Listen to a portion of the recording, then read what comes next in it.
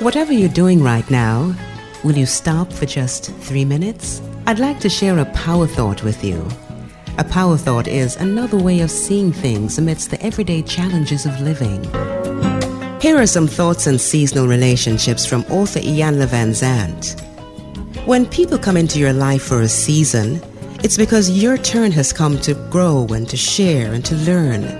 They may bring you an experience of peace, or they may make you laugh. They may teach you something that you've never done before. They usually give you an unbelievable amount of joy. Believe it, it's real, but only for a season. In the same way that leaves fall from the tree or the moon becomes full and then it disappears, so it is with our seasonal relationships. They will end at the divinely appointed time.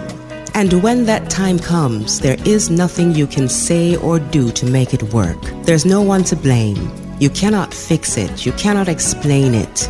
The harder you clutch at it, the worse it will feel. When the end of a season comes in a loving relationship, the only thing that we can do is to let it go.